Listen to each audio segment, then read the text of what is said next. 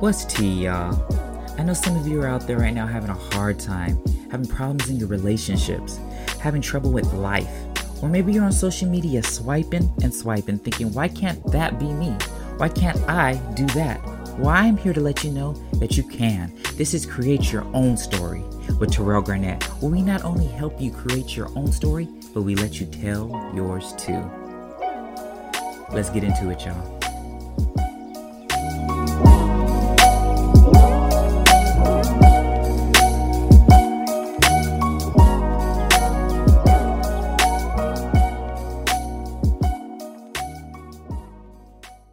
Tell the people who you are. Nice. All right, what's up, guys? This is Con Killion. I am originally from Detroit, but I recently moved maybe about 2.5 years ago to the East Coast, and I'm a recording artist, R&B, team R&B all day. And I feel like my life goal is just to be able to bring just different emotions out of people through my music and through my stories. I'm a storyteller, and if you haven't checked me out, make sure y'all check me out. Got music everywhere. Good.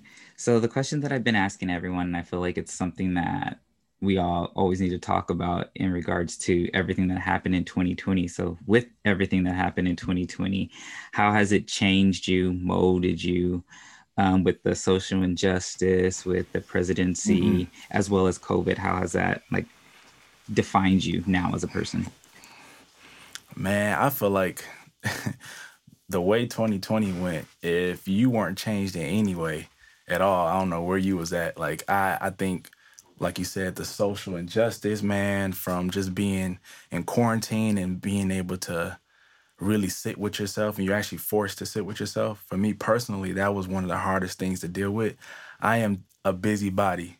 Like, I have to be moving around. I'm a Sagittarius. We like adventure, doing stuff, constantly moving. And this was the first time life told me sit down. And with that, I learned that, I didn't have everything all together like I thought. I'm a type of person that kind of likes to self-analyze a lot and try to grow mentally and spiritually and stuff like that. But then I realized, boy, you got some work to do. I learned that I have this need to be around people or to be in a relationship. That was a big one for me, just coming out of one. And then not realizing yeah, you got all these small situationships, and now you can't be in these situationships because we got a whole ass virus, going around. And it's literally not safe to do that. So I learned that, that there's definitely some work that needs to be done internally as far as why that is. Why do you feel like you have to be in a situationship or whatever, a relationship, to be happy? And then also with the social injustice, bro, it's I also was forced to realize how messed up things are in America. We kind of get comfortable, and I try not to complain too much because we are in better situations than other countries with people that look like us. We are in a more, I guess, free environment, if you want to call it that. But there's a lot of stuff that still is the same as it was with our grandparents. And the stuff that they face is just Granny, I get you. I see what you was talking. I know what you went through. Now, it's not me just reading in the book or looking at a documentary, in school, in class. I am facing it right now. And it just shows us that it was really hidden for a long time. And all... Not to cut you off, but you know what I've noticed too, even with you speaking of grandparents, I've noticed with my personal grandparents, it's kind of they're numb to the situation. Yeah, they're oh, it's just, it's nothing to them. And we're not crying, but we're dang, this is so serious. And they're just it was way worse back then. This is nothing. And they're just numb to it. It's just another day. I was raised by my great aunt. And when I would talk to her about certain stuff, she'd be like, yeah, she washing the dishes, or she mind her own business. I'm like, did you watch or hear about what happened in the news? Yeah. And I'm like, that's all you got to say? Just, yeah. We over here going through it, Yeah, I think that the difference between now and then is social media. we're able to see racism from people that we like coming into now the 2000s and everything. We Black people are so they use us, they for their gain in a sense. Right. um and because of that we see us on sports or music, the charts and everything, that we failed sometimes to realize that we're just a pawn in a sense. And Absolutely. with social media, it's actually put it on the forefront that there's people out here that still just don't get it, or they don't care, or they're just racist. Yeah, what's crazier too is like for those who didn't think they were racist, they finding out like maybe I'm a little more racist than I thought. Like when they're seeing us have these conversations, whether it's a Facebook status, I don't know what it was about Facebook, but Facebook brought out all the racists, like people that I've been going to school with, because I went to a predominantly white school, and I'm like, oh, you thinking like that? Like you don't find a problem with what just happened, but you're calling yourself not racist and you're an ally. You can't be an ally if you see a problem or you're trying to tell us how we should react to these problems that we're facing in America. That's a problem. Like, and they don't want to hear. Some people don't want to hear that, and it's unfortunate. And for me, I ain't got time to be arguing, so I'm just gonna unfollow, block, and keep it moving. But it does put a strain on your mental health. Like, and I never thought I'd be that guy, but it happened. It hit me, and my biggest thing that happened to me was I was feeling guilty for not being a part of the protest. Cause I'm like, look, I gotta be indoors. This virus is real, and I'm watching people protest and go through all of this. I'm like, man, I should be out there. But I'm like, you know what? I'm a recording artist. I can stand up for the injustice and be a part of the movement in other ways. But it was a moment during that time I was like, you know what? You got to do it, bro. And I did. I went to one protest. I even vlogged it on YouTube with Life with Con, and it was an amazing experience. But I was feeling real guilty, really guilty, feeling like I just wasn't doing enough. I personally didn't protest at all. Like I posted a lot of stuff on social media, but I didn't protest. I wasn't one, COVID. And But then two, it was just like I'm not going to put myself in danger just because of like in more danger and cause a big of a problem. yeah. And one of the protests I was in my neighborhood or my area, there was this guy that was in a truck, and like ran over some people. And I'm like, see, Oh like this, man. like it was on purpose, and the cops just let him go like nothing. So it's really sad. I mean, I even just yesterday, that what you were saying about like you never realize how people are certain races. I have someone that I mentor, this kid, and yesterday he Mm. posted on Instagram that he doesn't see the problem with saying the N word, and he's Hispanic, Ooh. and I'm gonna say it, and I'm just like, it Ooh. was like 3 o'clock in the morning when I seen that, and I was like, oh no, no, no, I got time today. And we had like this big talk, and he just wasn't getting it, and I'm like, Yeah. if like, I don't know how to make you see that you shouldn't use the word. Like you just don't You know, get it.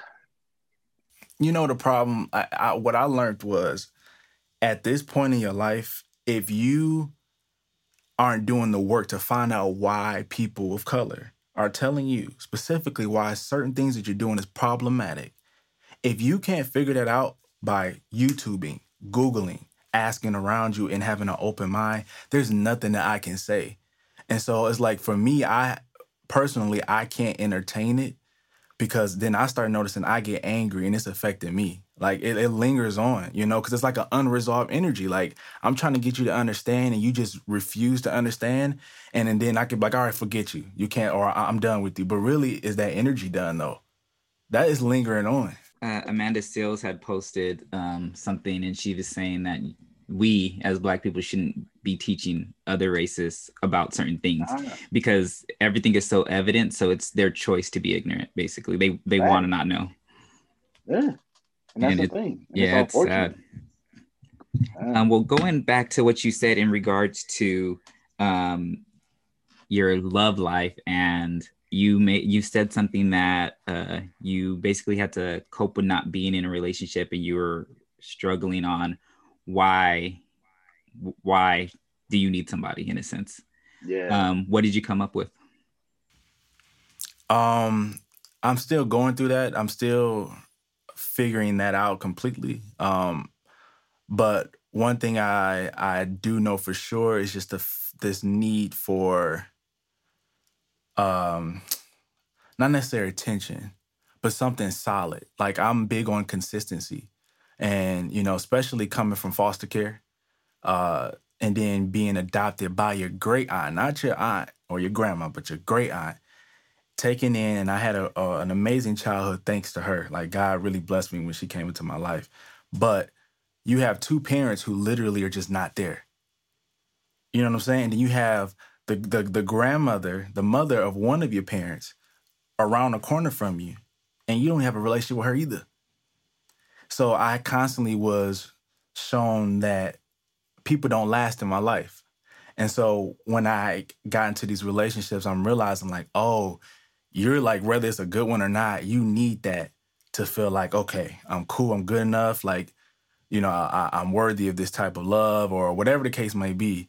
And I was like, nah, man, like I got to get past that because I know the past is a thing and I know it affects us, but you got to move forward and resolve that because I know that's not the truth now. Like what was holding me back during those times when I was growing up, I don't want that to affect me anymore, So with everything that you're saying, it seems as if you stayed or you want relationships to basically you felt to fill the void in a sense that you missed when you were a child. Yeah, so in regards to your project, I'm gonna play one of the songs right now. Awesome. I'm gonna play Potential.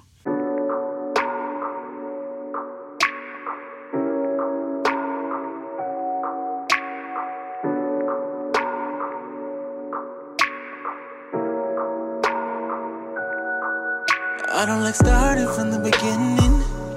I got issues with I hate endings, but you've been too many. How'd I go from being committed and forgiven to wanting my distance and no longer feeling comfortable?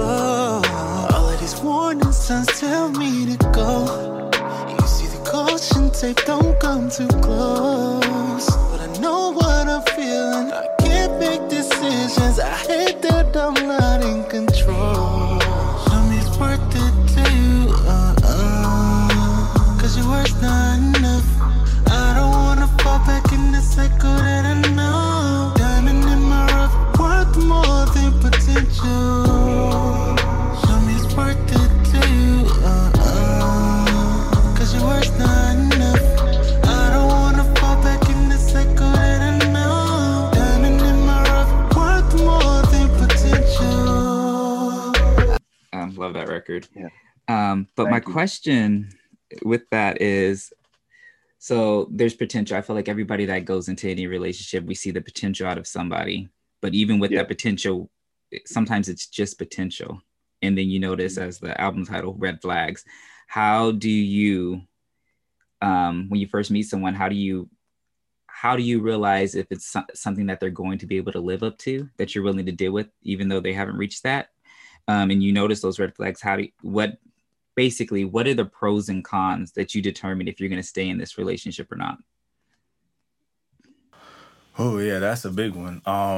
For me personally, one, I have to see like, okay, I have to also tell myself this, like no one's perfect, including myself.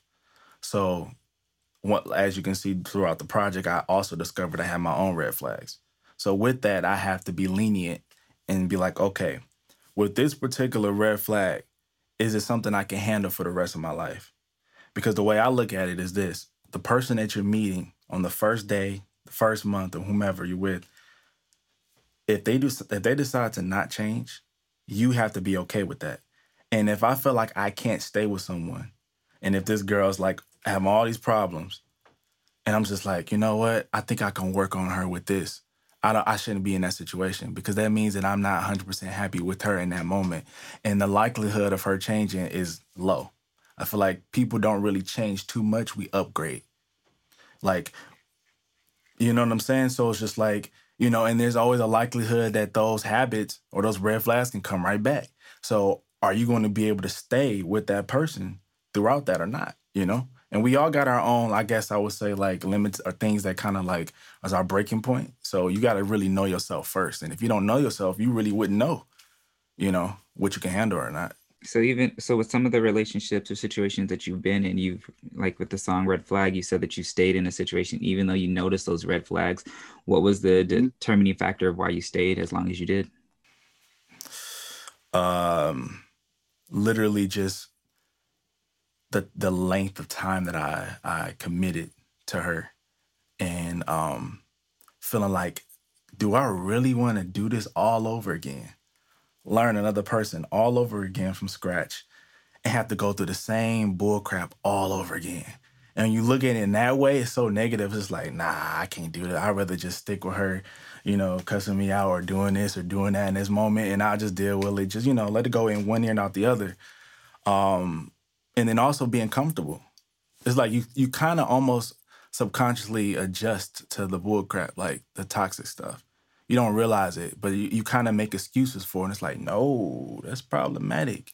It's time to go. So I think I did that. I got really comfortable, made excuses for the actions, and then I just didn't want to start all over again, And have you, in any of your relationships, have you noticed these red flags? Have you tried? Because I don't know if you listen to, if I said it on my second podcast, it's called Green Flags, that sometimes we ignore things that are good and we only look at the bad. Yeah. So, but with that, even though you see red flags, there's always ways that you can turn those red flags into green flags by working with the person. But I feel that sometimes, like you said, we get comfortable and we don't want to do the work. Yeah. So has there been a time for you where you're able to change the narrative of the relationship? I did. But the problem was that I noticed that I was attracting women that were attracted to the fact that I could do that. And that was the problem. The results came and I'm noticing all these differences. But then I also realized when I really peeled back, when the problems were still like coming, I was like, oh, you never wanted to change to begin with. So it starts off, I think, whether it's a red flag or not, you have to see if that person genuinely wants to change and be a better person. Not change themselves completely, but like change the things that they can recognize is problematic. I can work with that. Anybody can work with that. There's room for growth because you genuinely, without me telling you anything, want to change. So that's what I look for. Makes sense. I think that a lot of times we find when we get into relationships or we go into things that we see a potential, we see that this person can be this, and that may not just be them. And what you see is literally what you get. And we think about, because they're pretty or they look good or whatever the case is, that we can be able to change them or they'll grow into somebody that they just never going to be because that's not on their life school, course. And then there's even the flip side of things when people do grow or upgrade, change, whatever you want to call it, and everything's perfect, but you guys don't grow and change together. Man, that's a whole nother, that's another topic, bro. So, and then you see like, this person's changing, and it's just like, well, you gotta be able to let them grow. Like I always tell people when people get together at their early 20s and stuff, I'm like, that's cool now. You guys are getting married now, but the person that you are at 20 is not going to be the person you're at 27. And I know for a fact I've been there. So, and it's just, and then they see, and I never try to like harp on anybody, because when you think about our grandparents, like most of them got married super young and they were together and they lasted. But at that same time, what did they have to put up with? Usually the man was out here, your grandfather's doing all his dirt, and your grandma just put up with it and raised the kids. But that's the thing though, like when people, I remember like having that same thing, like, so-and-so, they've been together since they were 16, they 50-something now and all that. But then you realize like, but it was a different time back then. Like during that time, they didn't know anything about self-care, mental health, putting yourself first, boundaries. They didn't know nothing about that. Wasn't really prominent. No one was teaching them that. So when we learned that information and we had those tools, and I was like, wait, so I don't have to put up with this stuff? Like a lot of these couples, they'll be together for so long, but you realize they're not happy. Don't sleep in the same bed, or even if it's not sleeping in the same bed, they just don't like each other. But they doing it for whatever reason, or because back then society showed you if you weren't married, you were less than, almost in a sense, in a weird way, No, I totally agree. And you said boundaries. What are some of the boundaries that you set up when you first get into a relationship? Things that you just, that are not breaking, At like this deal point, breakers in a sense. Something that you're gonna put in there. For me now, and I feel like sometimes I do still have to monitor it. My biggest thing is just like, are you supportive of what I'm doing first? Like, if you have a problem with my career choice and what it comes with, that's a huge like deal breaker for me. And because I've been in situations where literally the girl would just be like, "So how long is this gonna go for? Like, who is this person that you're in the studio and doing all of that early within a few weeks, a month?" I'm like, "Yo, like, I barely know your middle name, and you worried about who I'm in the studio with, or So that's a huge deal breaker for me. And also, honestly, someone who isn't open minded, like, and that's in all ways, whether it's trying new foods, going different places, also parenting. Like, I do want kids in the future, so that's a huge way to know somebody. Like, what is your parenting style? How do you view this? How do you view that? Because a lot of couples break up or have issues because of how they handle their kids together, you know. And I'm not scared to ask those questions straight off the bat, like early, like not on the first date, but really early on, like, what is your view on this, And you even got to talk about like religion too, spirituality, things like that. I'm a very spiritual person, grew up and was raised in the Baptist church, but I feel like I've upgraded in a lot of ways spiritually from what I was groomed to be like early on. And that's a huge, thing for me. It's good. So you said you grew up in the church, not to switch gears a little bit, but I always ask this question to people because I always just want to pick their brains on if so. K Michelle has this song called 10 Minutes with God. So my question is, if you had 10 minutes with God, what would be the one question you would ask him? Oh, this is easy. Are you happy and pleased with how I'm representing you? Because I feel like my entire life is just a representation of a version of him. Not the only version, but a version of him. And I really put a lot of emphasis on that throughout my career and just life. So I want to know, is he proud of me? And if not, what could I do to be better?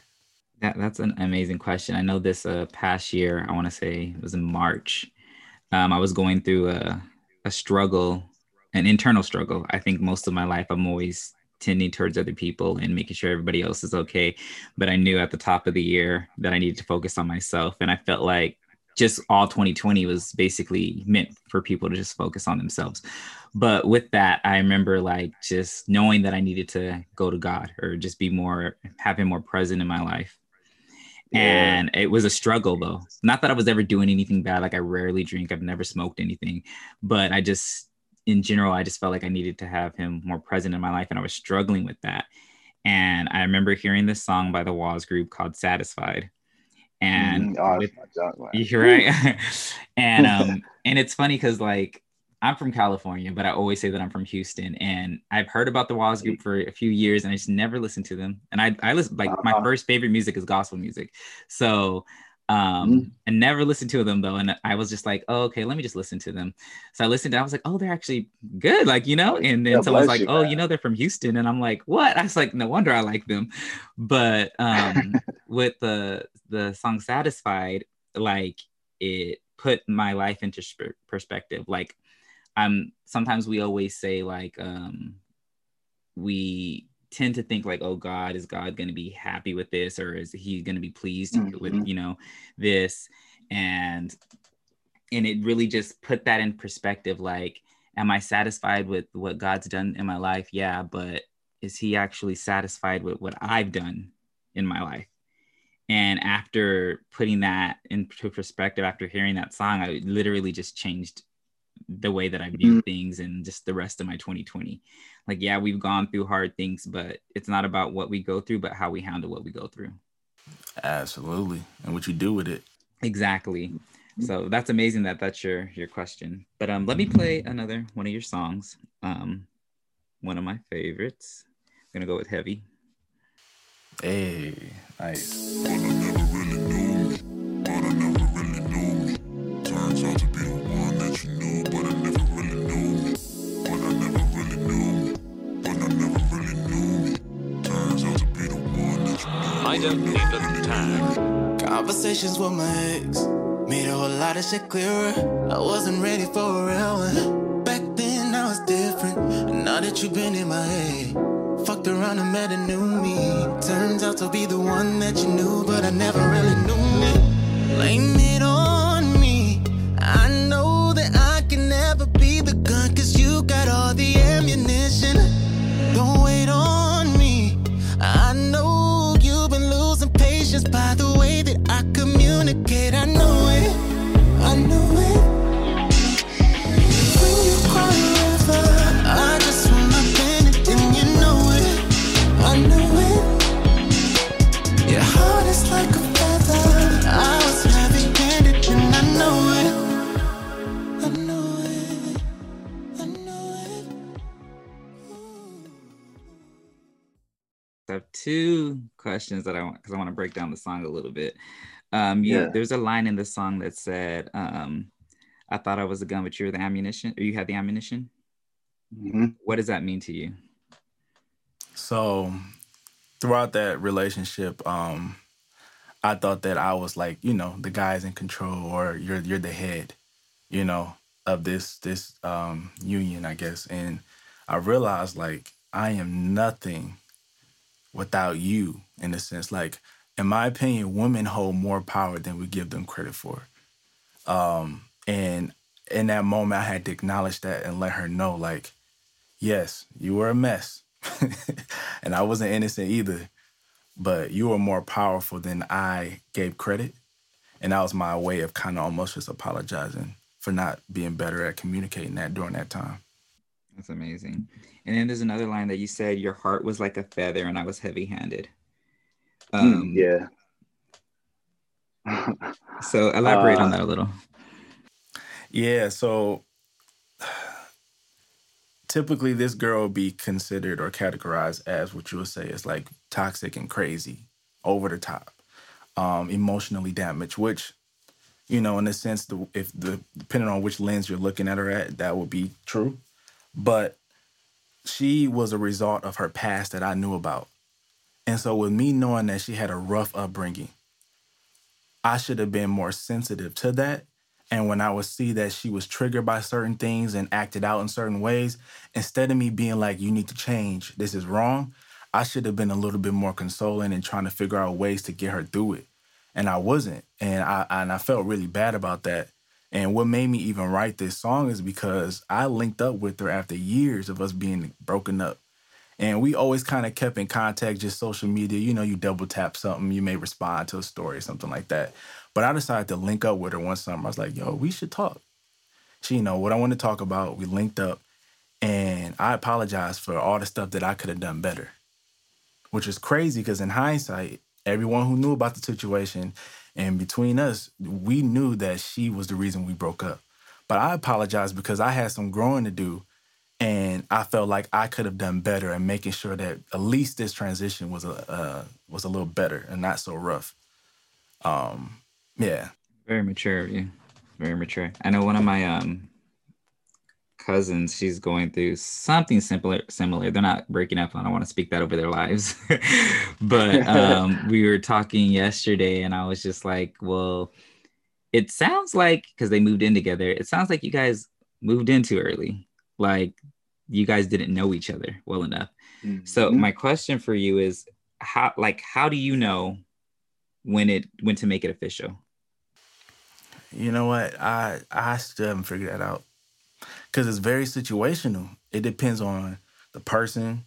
It all depends on where you're at in your life, and not just mentally, just in all different ways. Like, that's something that I would have to really work on because I was raised as a Baptist and they say you ain't moving in until you're married. You know what I'm saying? And I had to it's so funny how the stuff that you learn growing up, I feel like a lot of us, especially millennials, we had to kind of we had to unlearn some things. And it's hard sometimes to face okay, I know that I should be doing this, but I still got that little voice in my head, that pastor, that auntie, that grandma, that mama telling you like, nah, that ain't it. So I'm still working through that. It's going to require me to really trust 100% the person I'm with. I will have to really trust her to do that. I mean, that totally makes sense. I think that a lot of times we don't. Things are just easier sometimes in certain things. So, or I noticed that a lot of relationships, no one ever asks the other person out. They just been talking for so long that they just go together.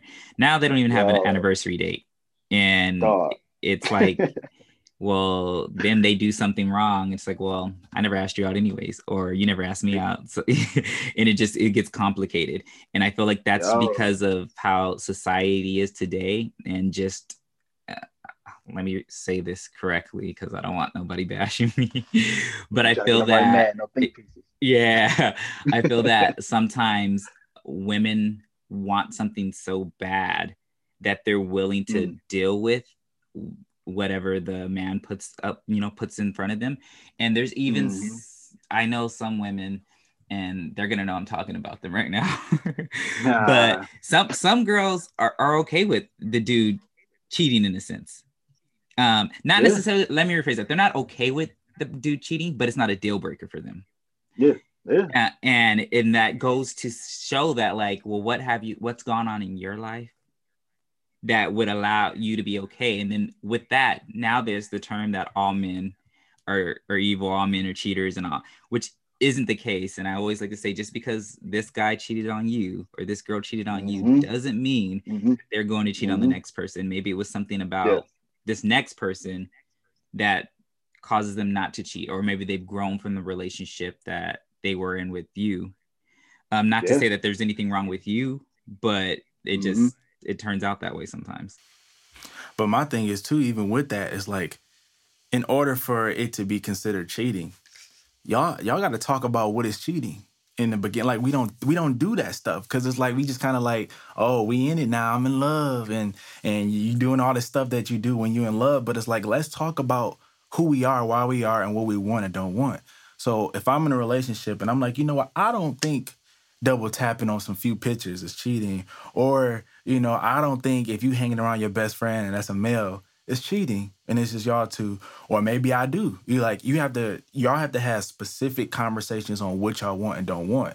Then you stuck in a situation where, like you said, a girl, a guy could be like, you know what, that's not a deal breaker for me. When it's really you just adjusting because you didn't communicate properly in the beginning, and you know that what it was that you wanted or did not want, and so you just kind of get stuck. Have you ever heard of the term emotional intelligence? Yes.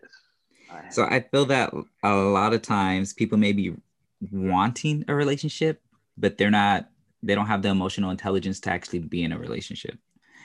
So, and I feel like things that we may think is little, like a double tap on a picture, somebody else may think is like everything.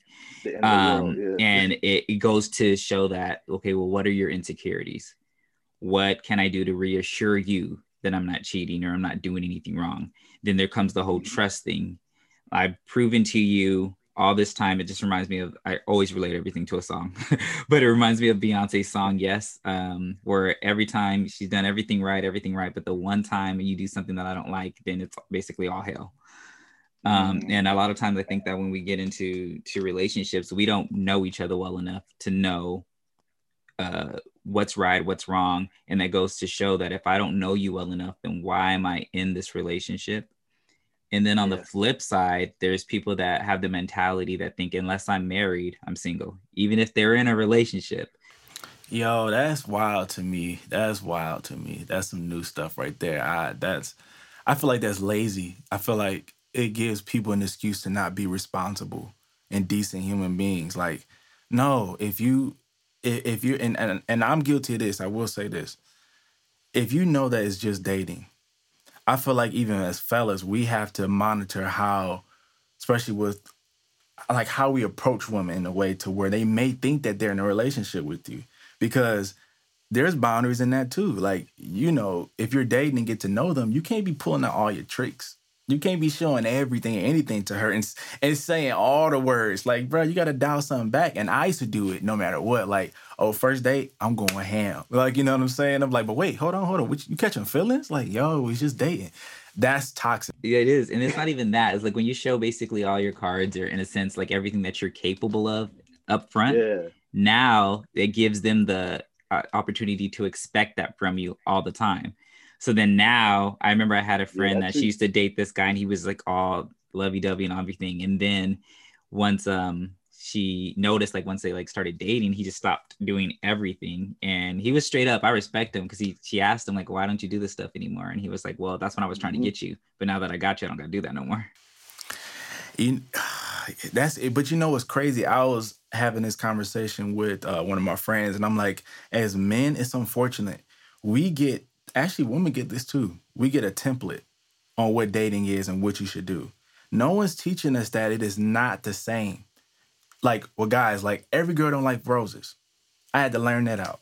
Every girl don't want some new shoes or want to go to a fancy restaurant. Some chicks want to go to In-N-Out and just be with you looking at the stars and stuff like that. And it was hard for me to realize that. And I think we get told, like, this is how you date. And if you don't do that, then you're not worthy. You're not a great man. You're not a great woman. And I think that's the problem. We have to strip that and realize, cater to the person that you're with. Pay attention to the little details that make them happy, what they respond to without them telling you. And that's the way to go. And the problem is with that situation you just listed, and I've been there too, is that you're doing something that's naturally not what you want to do or what you would do in that situation.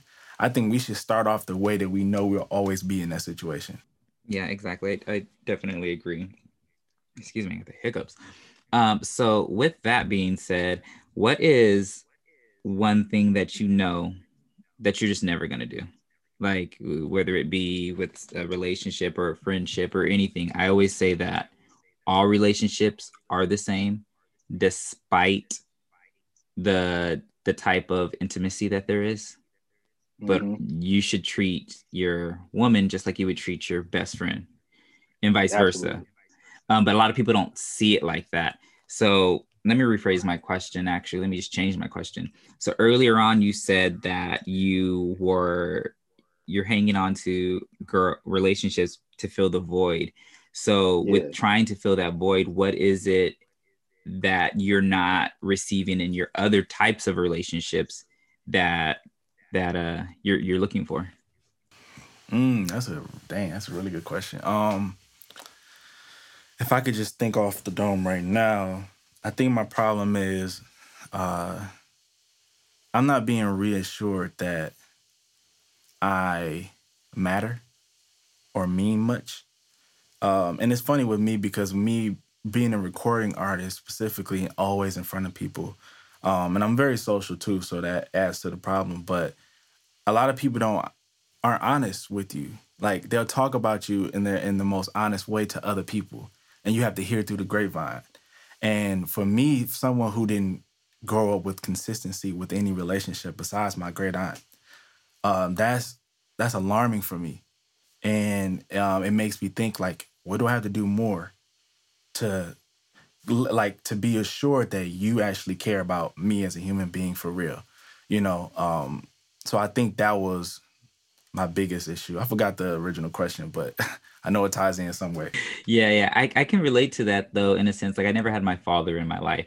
So when I have relationships with male figures, I tend to do more or go above and beyond for my male friends.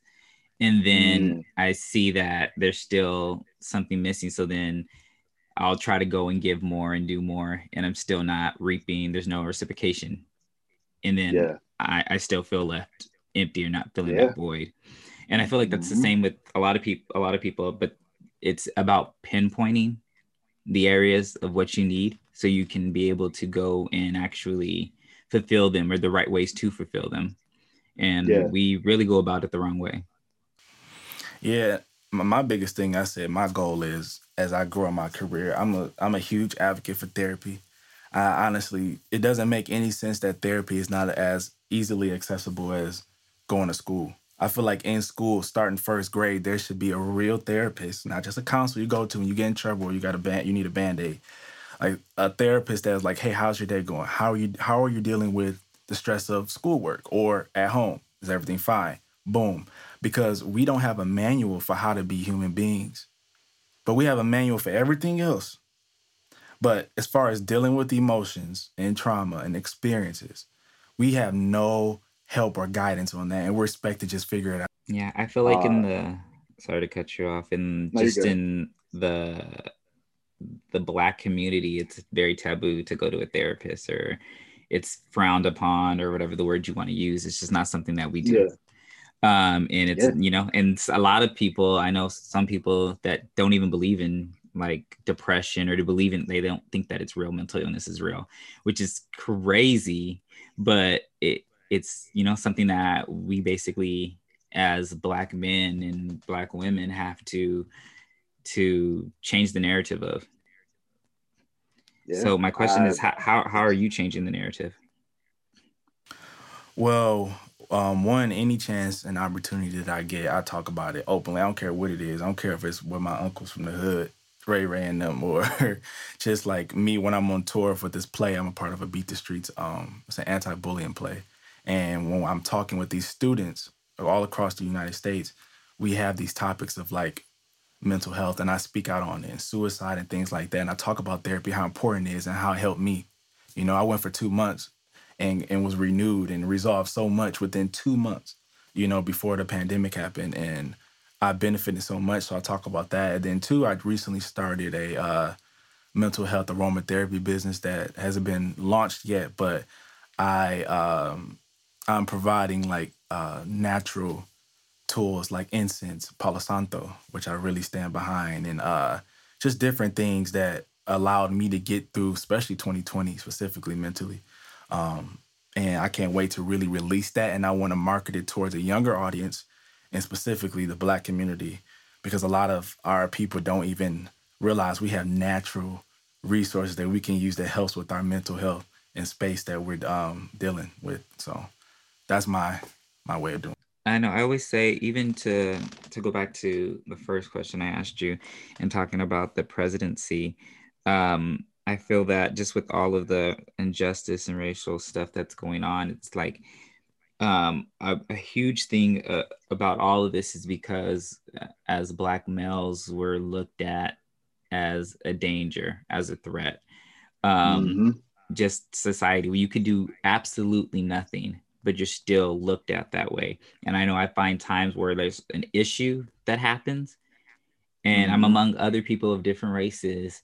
And because I'm usually the outspoken one, I'm like, oh, I can't say nothing.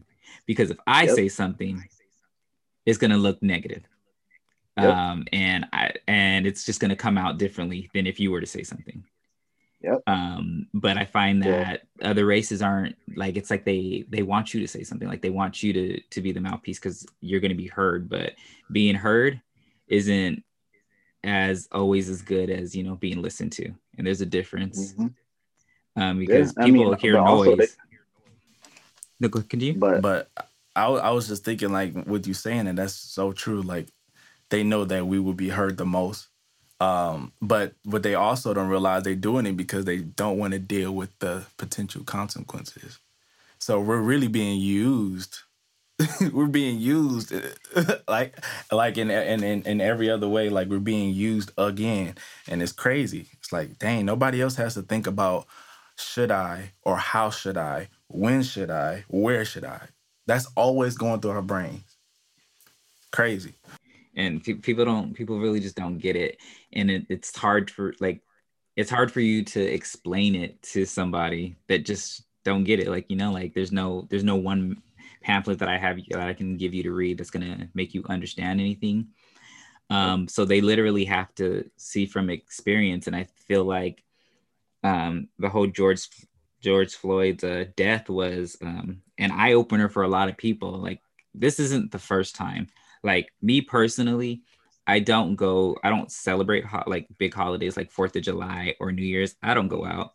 I remember one New Year's, I think it was 2014 or not New Year's, 4th of July, 2014, 2015. Someone's like, oh, what you gonna do? And I was like, I ain't doing nothing. They out here killing us. And I said that, like, it was a joke, but I wasn't joking at the same time. And literally that day, that 4th of July, Black man was killed handcuffed on his back. I forget who it was. There's so many that you can't even, name. Yeah. But it's like people don't realize that when you go out, we have to worry about all these things. You got to worry about how you dress. And then not even just for you being profiled by police officers. I was having this conversation with somebody else that even though we don't realize that we do it, like society has put us in this bubble. And I don't know if you're even aware of this, is that like you'll see white people and they can go out the house looking like trash, hair not done, no nothing. But they ain't took a bath. But we personally can't do that. We were taught even as kids, like, oh, I remember I couldn't even go to school with sweats on or my mom would get on me. They're gonna be thinking I don't take care of you. And we're so worried about what the white man thinks about us. So we move differently or we handle certain things differently. And it's actually a shame that we honestly we're not again heard correctly because we are trying to still live up to the standards of what the man has put on us.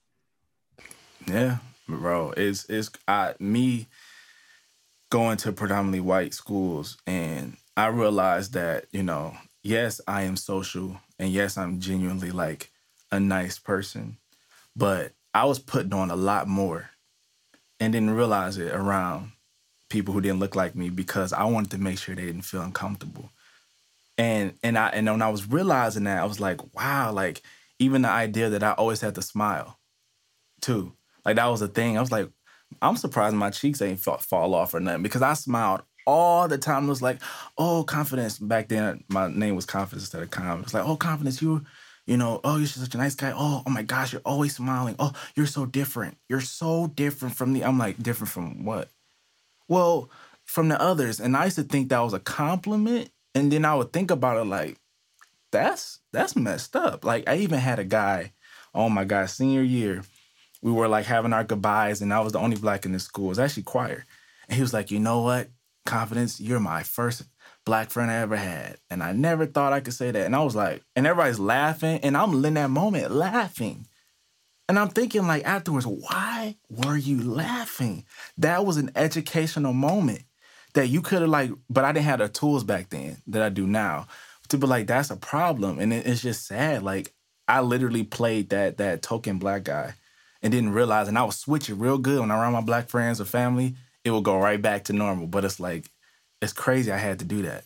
Yeah, it is sad. I know there's so I have some cousins. My aunt is black and their dad's like Hispanic and Hawaiian, but he grew up pretty much white in a sense. So the area that they lived in was all white, and my cousins don't look like they have any black in them. And with all this stuff going on, I see that they're so out of touch. Like they don't get it. Like even though all of the family that they hang around with is black, dark skin, one of them told me that they feel strange hanging around black people, and I'm like, huh?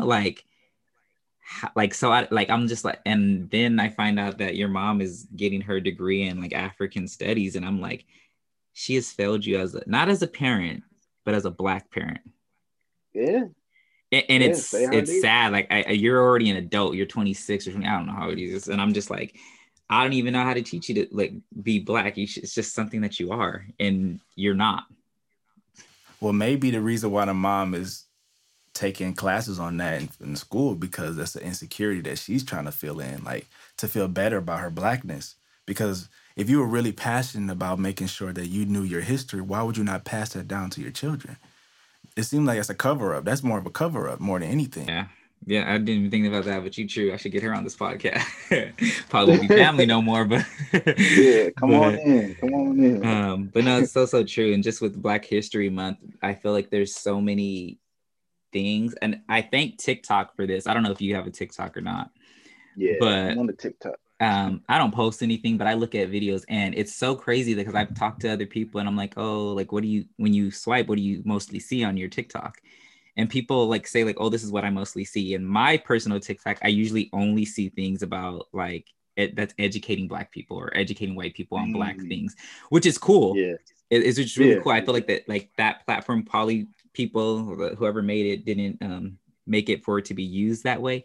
But it's really important and a good showing. Like what I learned the other day that I didn't know off of TikTok is the word cracker.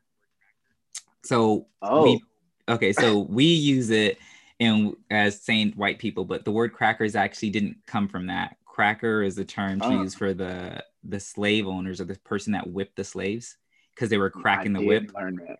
Yeah, I did learn that.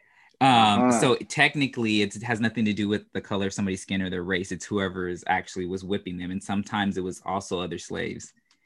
So that's where the term comes from. So when people go out and use it, they're not using it correctly and they don't even know they're not. They're not. Yeah. Dang, man. I forgot about that. It's funny too, because now, you have these certain supporters. We ain't gonna give them too much attention, but they try to use that, try to flip and be like, well, you called us this, that's racist. And it's like, well, it's not racist.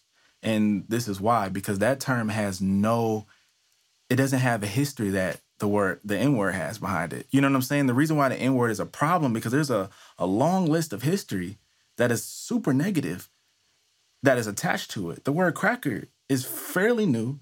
And back then, like you said, it was used in a different way, which was a response to your actions. And now, you know what I'm saying? Like, we got to be mindful of that. Like, we in this era where people like to flip stuff like, well, that's a fact, or I'm going to make my own fact. And they make it make sense. And you'd be like, dang, they could have a point. And it's like, nah. Sit down. I know when I was talking to, like I was saying earlier with the kid that I mentor, he just, again, wasn't getting it. And he was like, why use these other terms? And like his rant that he was saying, I don't know what his point he was trying to make. I really don't know what the point he was trying to make. But then people started messaging him that didn't even follow him and was like, white people was like, thank you, like, for posting this. Yes. And the comment was, us white people need to stay together. And my friend's like, I'm not white, I'm Hispanic. And he's all like, no, you're white. He's all like, my people came down over here and raped all of your people. That's why you're so light. So, and I'm like, well, the white person do got a point. Like, and it's so sad. Man. Like, and I always tell people, I'm like, if you're not part of the solution, that means you're part of the problem. If you're not saying anything at all, you're part of the problem. Like, you have to, it's not okay anymore to just stand by the sidelines, even if you don't agree with what people are doing, to just stand by. You actually have to say something. You have to be vocal.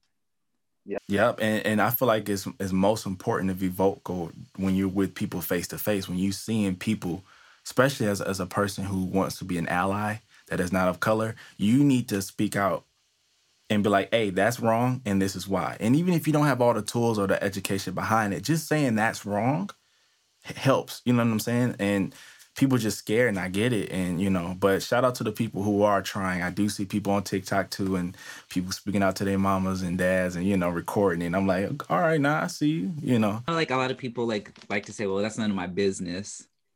But exactly. It definitely is your business. If something happens in front of you that is wrong, that person or those people have made it your business because they did it in front of you.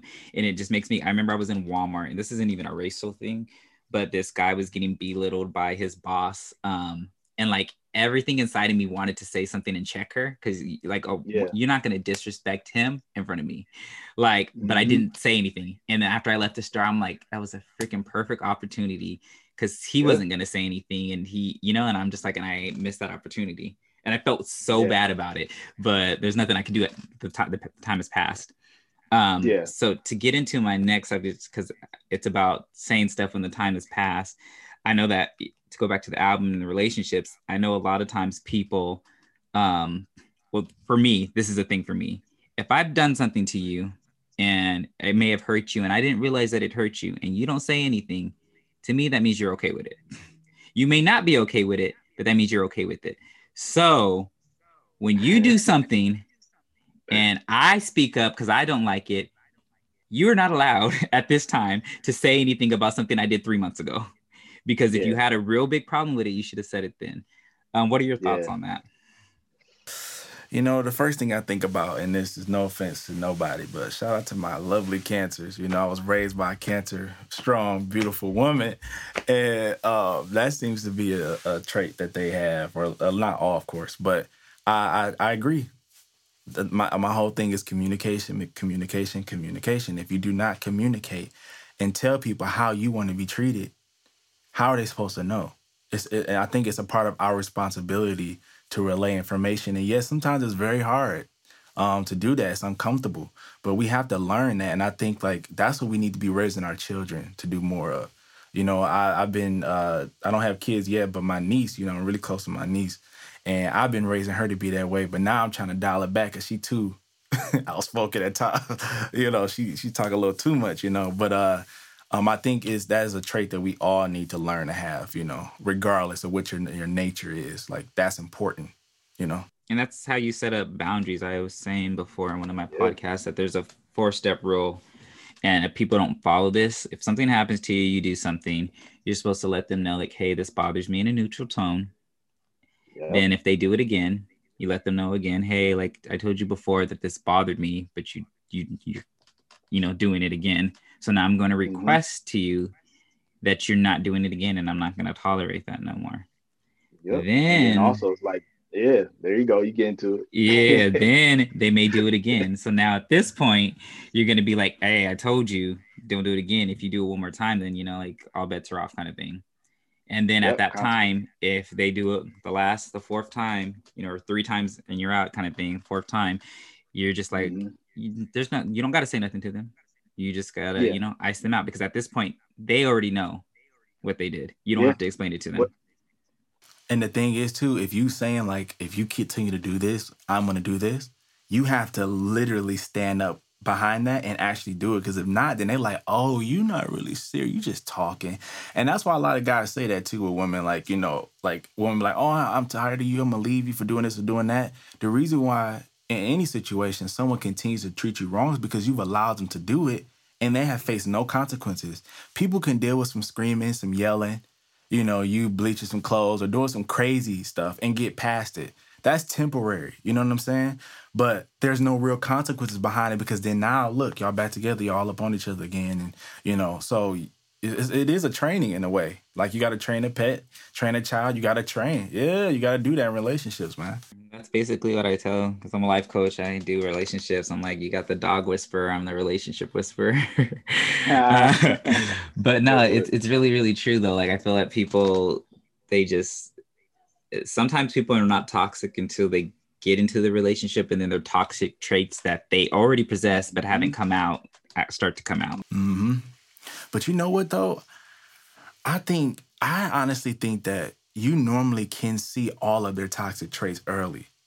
I think the problem is that, like I was mentioning in my first song, Red Flags on the Project, we ignore them, or we get this little like instinct like, that's a little strange. And we just keep it moving, whether it's because we think they fine as hell, whether it's because they got all these things that I like on my checklist, or whether because I'm just desperate and I don't want to be by myself. But a lot of times I feel like you'll notice that everything ties to that red flag or red flags that you ignored early on. So then my question is, can we really get mad and tell somebody not to do something that we saw potentially happening early on? Like, they showed you who they were. Exactly. That's what I tell people too. I'm like, well, you can't really get mad at him because you knew that this is who he was when you became a part of it, or this is who she was when you became a part of it. So you already knew that this is that person. So why are you getting mad? Like, you know, not that you can't be mad, but you can't say nothing. You can't say nothing. Sit there and shut your mouth. You know? To leeway, let's play Red Flags right now.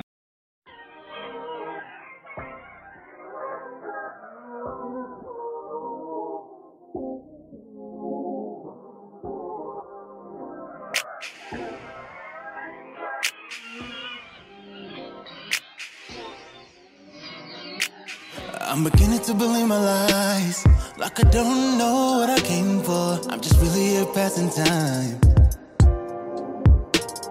But it's like I'm stuck on a ride, and the thrill fades by the 3rd try. Should've never been a you and I. I'm choosing to stay cause I know you can be beneficial. Too many chances to go, should've been left you alone, long. I'm getting too comfortable, and I'm conflicted on the low. And I stick around knowing it's no love, no love.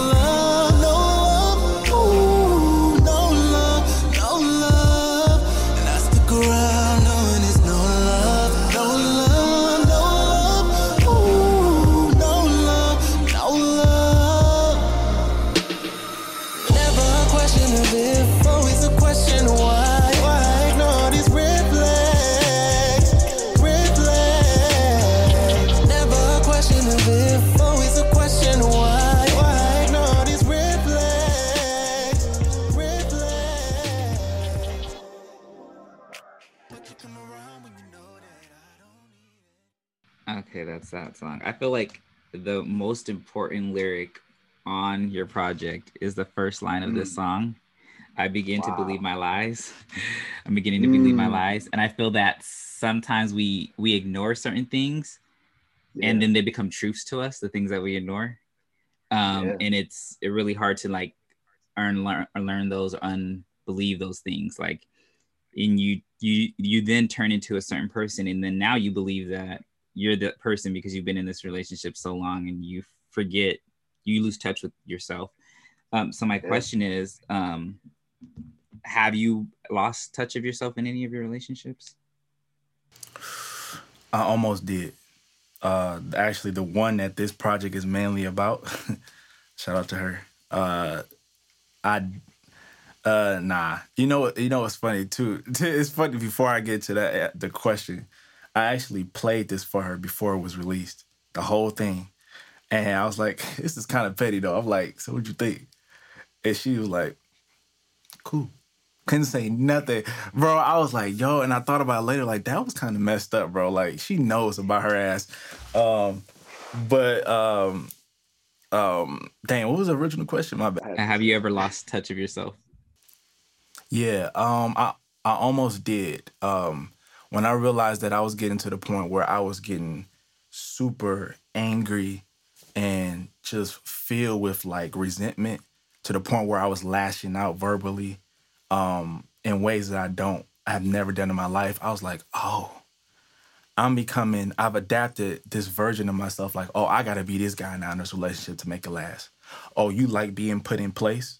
You like when I talk to you in a toxic way? That's what keeps you coming like chilling out? Okay, I'm gonna be that guy.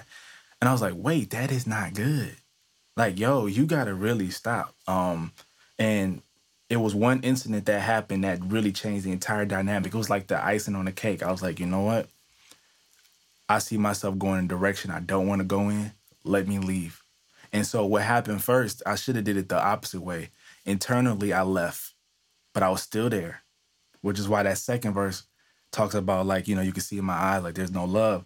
I changed myself and I was just like, nope. Whenever we went out, we went on dates and everything. And I was just playing the funk, like just going, playing my role.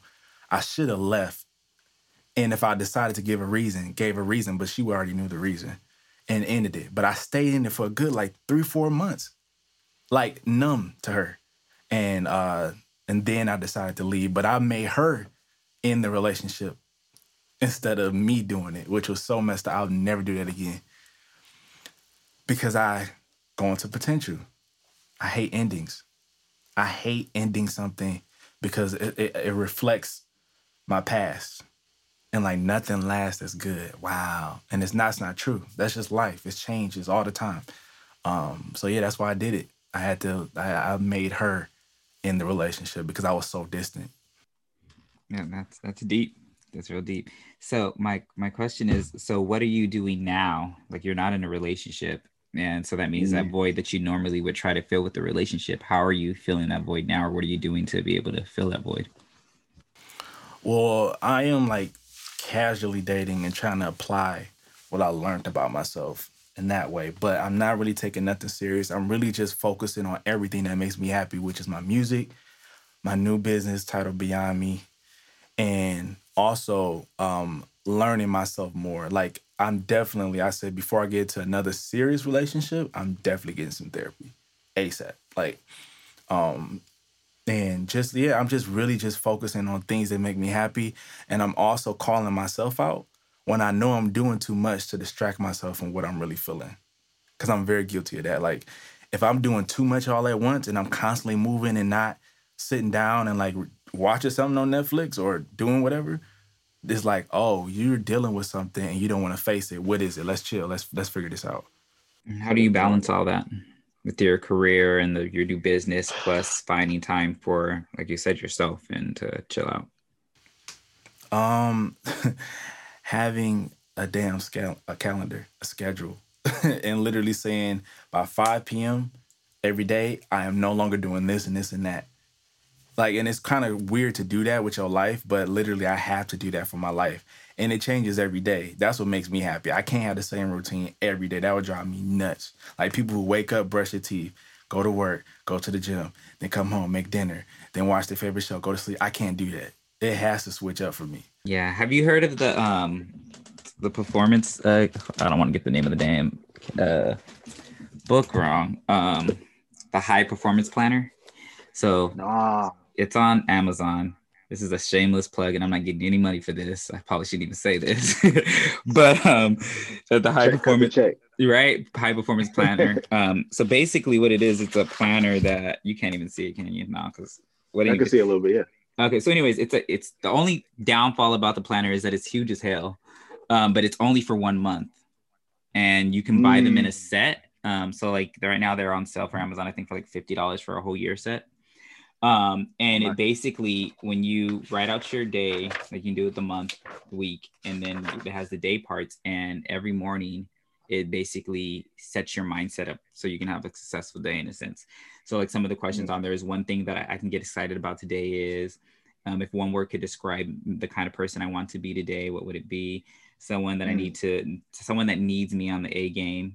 And then it just has a list of questions. And then at the evening, you're going to fill it out too, to basically, this says, a moment that I really appreciated today was a situation or task I could have handled better was, and it just basically analyzes your day. And because I feel like sometimes we go day to day and we don't really think about, what happened or until like weeks later. Yeah. So this planner, I think they're like $20 a piece, or you can buy like a set, like a whole year worth for $50. So why not? That's awesome. And it really just breaks everything down for you, and it just makes you analyze your life and makes you see things differently about like, oh man, I could have handled this, or and it just has the days where you can actually plan everything out, because for me it's helpful because I do so many different things. So I'm like, okay, if I structure this out, then I know that this is the time that I have for this. And it's, some people be like, well, just make time. It's not always that easy just to make time, because I'm doing other stuff, or it'd be the one thing that I just won't do anything. Yeah. Which is cool though. You got to have those days where you do nothing. You have to, especially people like us that's constantly busy, like, and you're really like driven and have a lot of like goals in mind. You have to, and for me, that's hard. I start moving and like feeling weird if I'm literally sitting down, not doing nothing. I was like, bro, what is wrong? It's okay to chill and eat that damn Snickers bar and watch this show, or just like do nothing, like, but we have to retrain ourselves, because that's another thing about millennials too. We have all these memes and stuff, and everybody telling us if you sleep, I don't know what the slogan is. Like, if people who are successful don't sleep, and if you want to this, it's like that's not even healthy at all. Freaking TikTok that do one video, go viral, and now they're making a grip of money.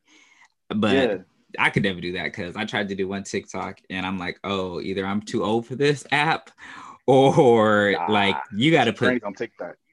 They got like, people put so much time and energy into TikTok, and I'm just like, who has time to like, who has the time just to make one video? Some people take like 2 hours, and I'm like, that's crazy. But that goes to show you, when you want something bad enough, that you're gonna go out and get it, no matter what it is. And sometimes you really just have to plan for it. So with that being said, the whole podcast is create your own story. One question is, how did you know that this is the story that you wanted to create? Were you being a singer, and like, when did you find this out? When did you know that this is the route I'm going in, and I'm going to give it my all? And how did you know? Well, honestly, my mom told me this from the few conversations we've had. There's nothing against her. But when I was in her stomach, she used to play music all the time. And she said that she was literally driving. And I would literally dance or kick on beat to whatever's playing on the radio. So it started there. Then being a toddler.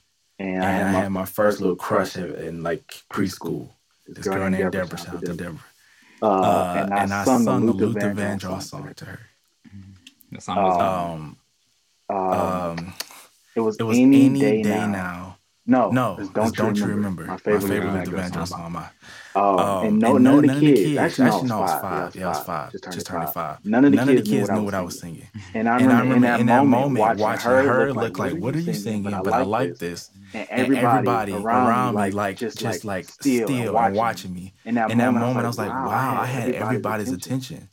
And instantly I was like, man, I could do a lot with that. Like I remember at 5 really thinking like I could do so much with people being able to sit still and focus on me. And as I got older and started doing more shows, and even when I'm just speaking and it's not necessarily singing, I realized that I have something that I feel like God gave me to where when I open my mouth, people want to hear what I have to say. And singing and music is only the door that's going to open a lot more for me. And I feel like I'll be able to literally have an impact. Not change the world, because that's impossible. I used to have that mindset, and I think that's toxic for anybody. But I really do think I will be able to shift mindsets in a positive way, whether it's through music, whether it's speaking on an interview like right now, or putting out a brand like Beyond Me and helping people with their mental health. Like that is my mission. And I knew that this was something I was supposed to do because God kept reconfirming that this is what you need to do based off of people's response to what I was doing. That makes sense. I know, like with this podcast, like, so I never wanted a podcast. Originally I wanted, like, I want to say 2009. I was like, I knew I'm going to be on TV. I'm going to have a TV show. And I was like, how am I going to get this TV show? And I would record a whole bunch of videos. I never posted anything though. So before I could post them, I was one video that my cousin was in, and he thought that he was going to get in trouble. And I would have never posted that because I would have gotten in trouble for it. He erased all of my footage. Oh, no. And I was just like defeated. So I was like, okay, what else I'm going to do? So then I was like, okay, I had this gig to be on the Real World. And it was like one of the later seasons. And I'm like, I know, because, I'm going to act up so I can get noticed. And then I'm going to be able to use this, and I didn't go to the thing because I remember I used to go to one church in LA, and Niecy Nash was on there, and she had made a point that like people are trying to be something that they're not, in a sense, and that's how they get famous. But now they have to keep up with that reputation, and is that who you really want to be? And I literally sat there and I'm like, that's not who I want to be, like, so I'm just like, okay, I'm not gonna do it. So I end up thinking like, what do I really want to do? And I really didn't know. The one thing that I did know is that I love music, and that I loved helping people. So I was able to, for some odd reason, always like being able to talk to artists such as yourself, and just find a way, and I love helping up and coming artists. Like I used to work with K Michelle before she's like became Michelle, now. And I've worked with people from, I don't know if you know Sophia Fresh, that was signed to T-Pain. And like one of the Sophia Fresh, Sky from Sophia Fresh is one of my best friends. And there's like Tamel that just dropped a project. And like there's all these artists that I've like was able to work with. And I'm like, okay, I'm going to be in the music industry. I'm just going to work behind the scenes of the music industry. And then I'm like, nah, my personality is too dope. Like, I look too fly. I'm too dope to be behind the scenes. So that's not what gonna happen. That's not what's gonna happen for me. And I still really didn't know. And then 2 years ago, 3 years ago, whatever, 21. So 4 years ago, I was like, I really like helping people. So I'm gonna go be a life coach, because being a therapist is too much school and ain't nobody got time for that. So I did the whole life coach thing.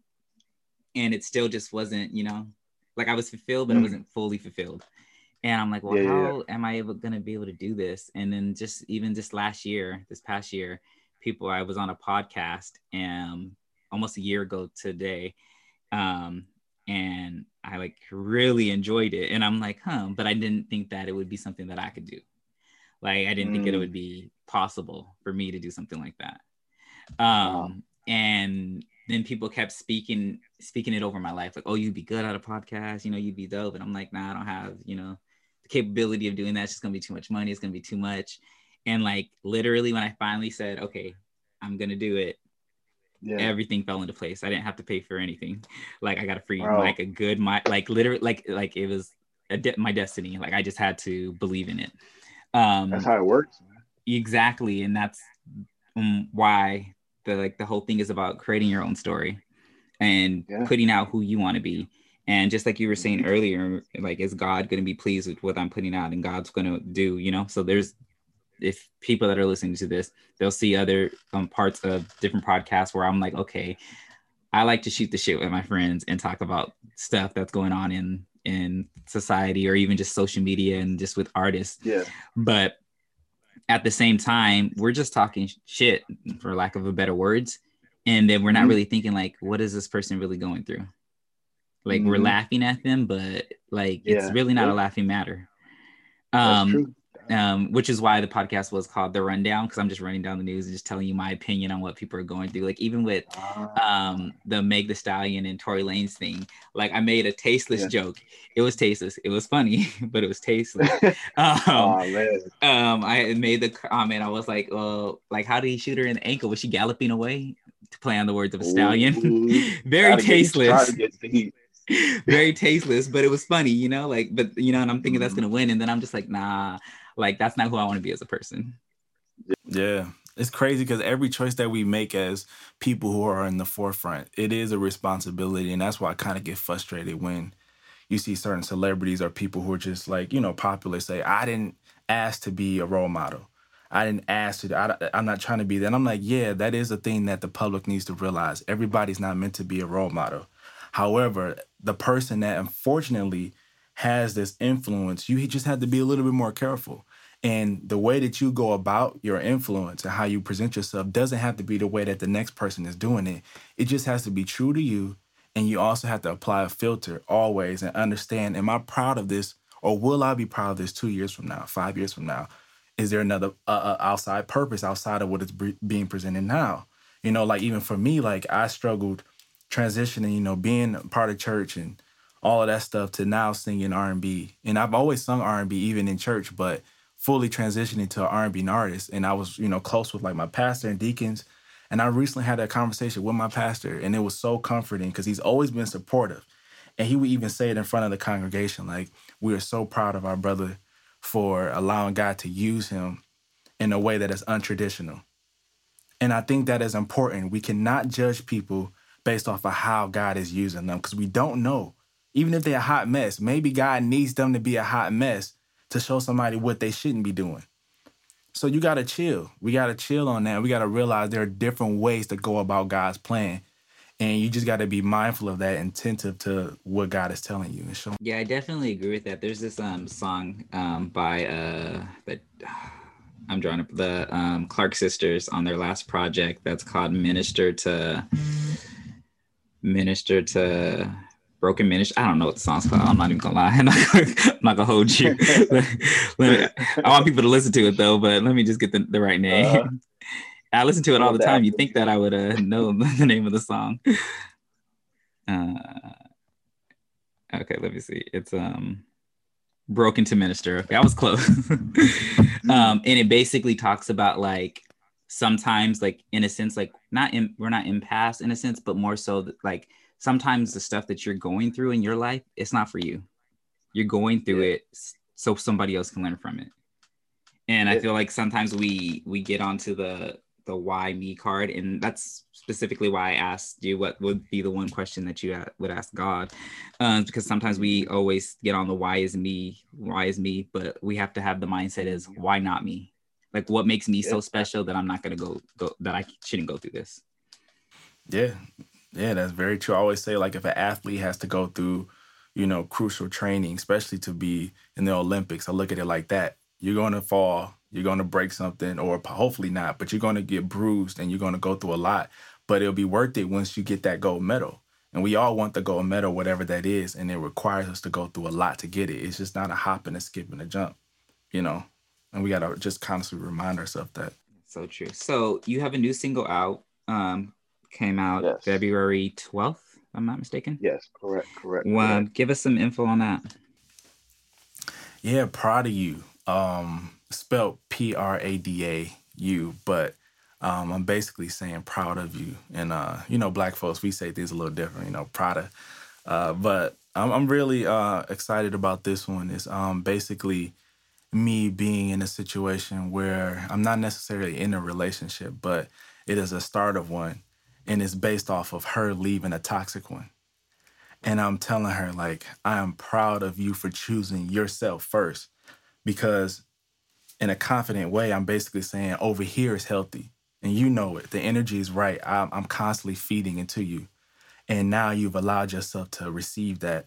And I'm proud of you, you know? And I just think it's going to speak to a lot of people. It's a very vibey, kind of like trap soul-ish R&B trap, trap song that I'm really happy about. Perfect. And then when can we expect another project from you? Man, I am working on that. Hopefully, I'll say June-ish. It all depends on how the singles go. But this year, I'm focusing on just really pushing the music as much as possible, getting that energy out there. So, yeah, I'm really excited for this new year. I got a lot of stuff coming up, and God has already been showing out. Literally, we not even we halfway through the month, so I know I got some work to do. Yeah, that's amazing. So I will say that how are you? I don't like this question, so let me rephrase it. So the question I was going to ask is what makes you different than anybody else? But you're different than everybody else because nobody else is like you. That's obvious. What is one thing that will gravitate people to your music? I feel like the first thing would be the honesty, especially coming from a black male in R&B. I like to talk about subjects that either haven't been talked about before or do it in a different way that hasn't been heard. And then two, my attention to details. I've learned that I'm a big fan of psychology, and I just music is nothing but science, really. And there are ways to grab people's attention and have someone really gain an experience that is positive from it without them realizing it, whether it is certain background vocals or stacks, or whether it's like something in the production that is a sound selection that is cool and interesting that fills in the space that's empty. Like, I like to really think about every aspect of the song. It's not just lyrics or just melodies, everything. And I really like some songs literally have 7 versions or 10 versions of it. And I think when people listen to my music, they'll understand me, but also pay attention and see like, wow, he really took his time with that. Yeah, I think that the one thing that I enjoyed about the Red Flags project is that the songs are all related. I feel like most albums don't do that. Like the last album that I can think of that was like that was the Destiny Fulfilled album, where like each song like tangled into another song. Mm-hmm. So it was kind of like a book in a sense. And I felt like your project was kind of like that. Like it tells a story about this particular relationship, even if it is several relationships. It's something that's so relatable. And I know R. Kelly always used to say, if he didn't say this, and I apologize, but R. Kelly always used to say, if you write your soul, then your heart, then you're always going to be in business. You're always going to have a job in a sense, because that's just their calling. But one thing that I didn't touch on that I wanted to before I let you go, and I feel like it's a huge thing with Black people, is dating outside of your race. Ooh. Look, you know what? Honestly, I'm all for it, man. I think it's silly to have limitations on what is meant for you. Like, I just think that if you're going to date outside your race, make sure you're doing all that you can to understand that other person's background. And I understand you won't know everything, but be sensitive, be open-minded, and just truly be yourself. Unfortunately, I have heard stories and actually know family members who have dated outside their race and actually are married. And I'm looking at them and they are not themselves around them. And that is like scary as hell to me. So I just say, just be yourself. Be okay with being yourself. And, just really, really try to be sensitive to what it is that your differences are. That's it. I totally agree. I personally, I don't have a problem with dating outside of my race. I don't think that I would personally date anybody that's white for 2 reasons. One, I'm just really not just attracted to white people, except for Candace Kendall. Shout out to Candace Kendall. wherever she's at in this world. But I went to high school with. But the other reason is just for the simple fact with everything that we experience, I feel that sometimes you'll never fully understand what I'm going through. Yeah. And because of that, I feel like it would be too hard.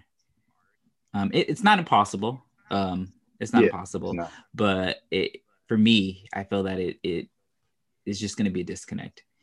I know for all I know, I might marry a white girl, but. Yeah, that's funny. I was just gonna say that it's, a lot of times we say, "Oh, I ain't gonna never have kids. I ain't gonna never date this person and do that," and then you be like 5 years later, 10 years later, like, "Oh, remember what you said?" It's like, yeah, you're right. So, but I know that is a big concern. I do understand that. I fortunately do have great examples of interracial couples in my life.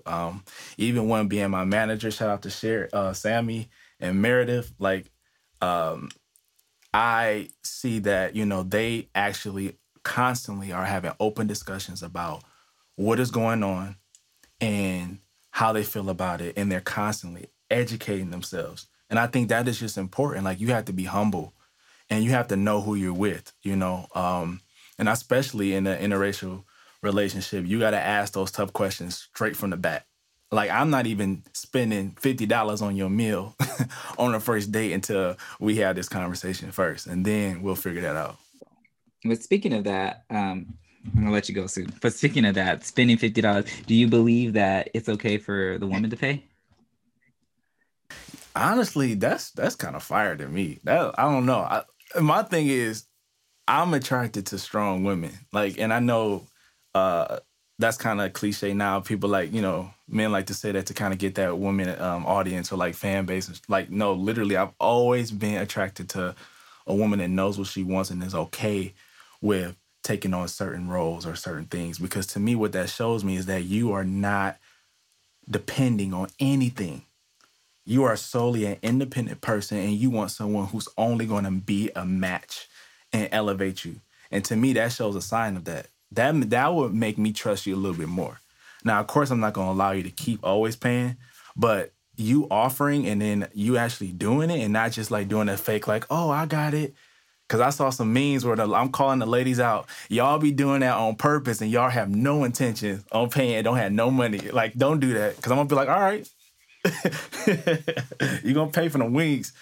Yeah, pay for the wings real quick. Mm-hmm. Well, I do appreciate you doing this podcast with me and just really being able to tell your own story in your own words. Where can people find you and your music? And yeah, you can find me on all social media platforms at Con Killion. Con is C-O-N. Killion is K-I-L-L-I-O-N. It's like million, but with a K. And on YouTube and everything, man, just look me up. And I appreciate you if you check out the music, the new music, the old music, and follow this journey. I got a lot in store. Yeah, I will say, people, his music is amazing. But not only that, I will say that if you're in any type of business, please brand yourself on social media. That is actually how I found you. I was swiping on the stories on Instagram, and I seen the part for Red Flags, and I'm like, oh, this actually sounds good. Because usually some of the people that do stuff on the music's kind of whack.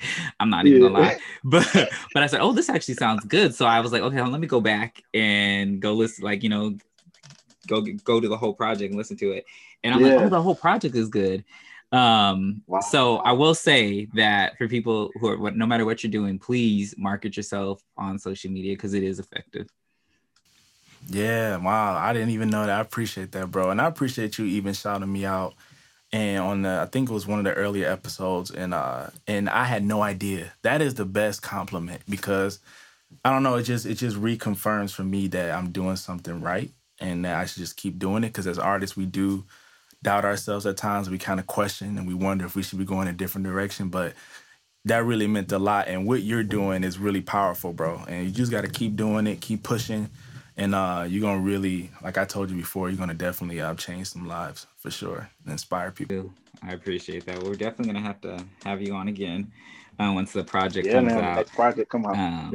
And then I have a playlist that's out now, y'all. Two. One's 2020 was my favorite 20 songs of 2020.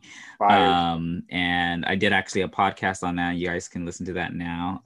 And Con has the number 16th song or 17th song on the playlist of 2020 with Red Flags. And then I have a new playlist out now.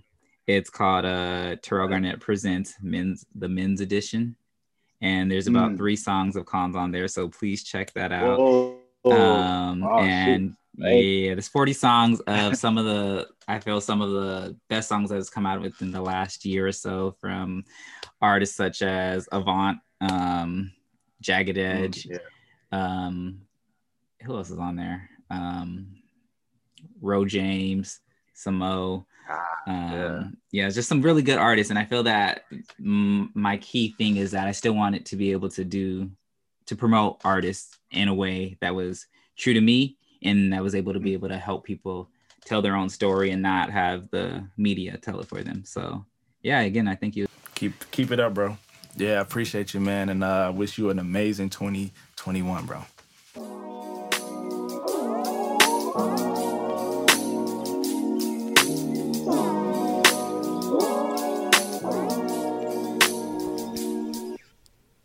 And that's all we have for you today. I hope you enjoyed yourself on this episode of Create Your Own Story with Terrell Garnett. We'll catch you next time.